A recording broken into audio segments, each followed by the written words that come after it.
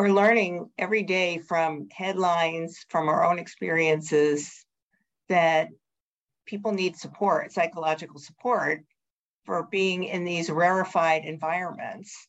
So it's not necessarily their wiring, but it's if you're in a very unusual high pressure environment, then you need coaching, you need preparation, you need performance support.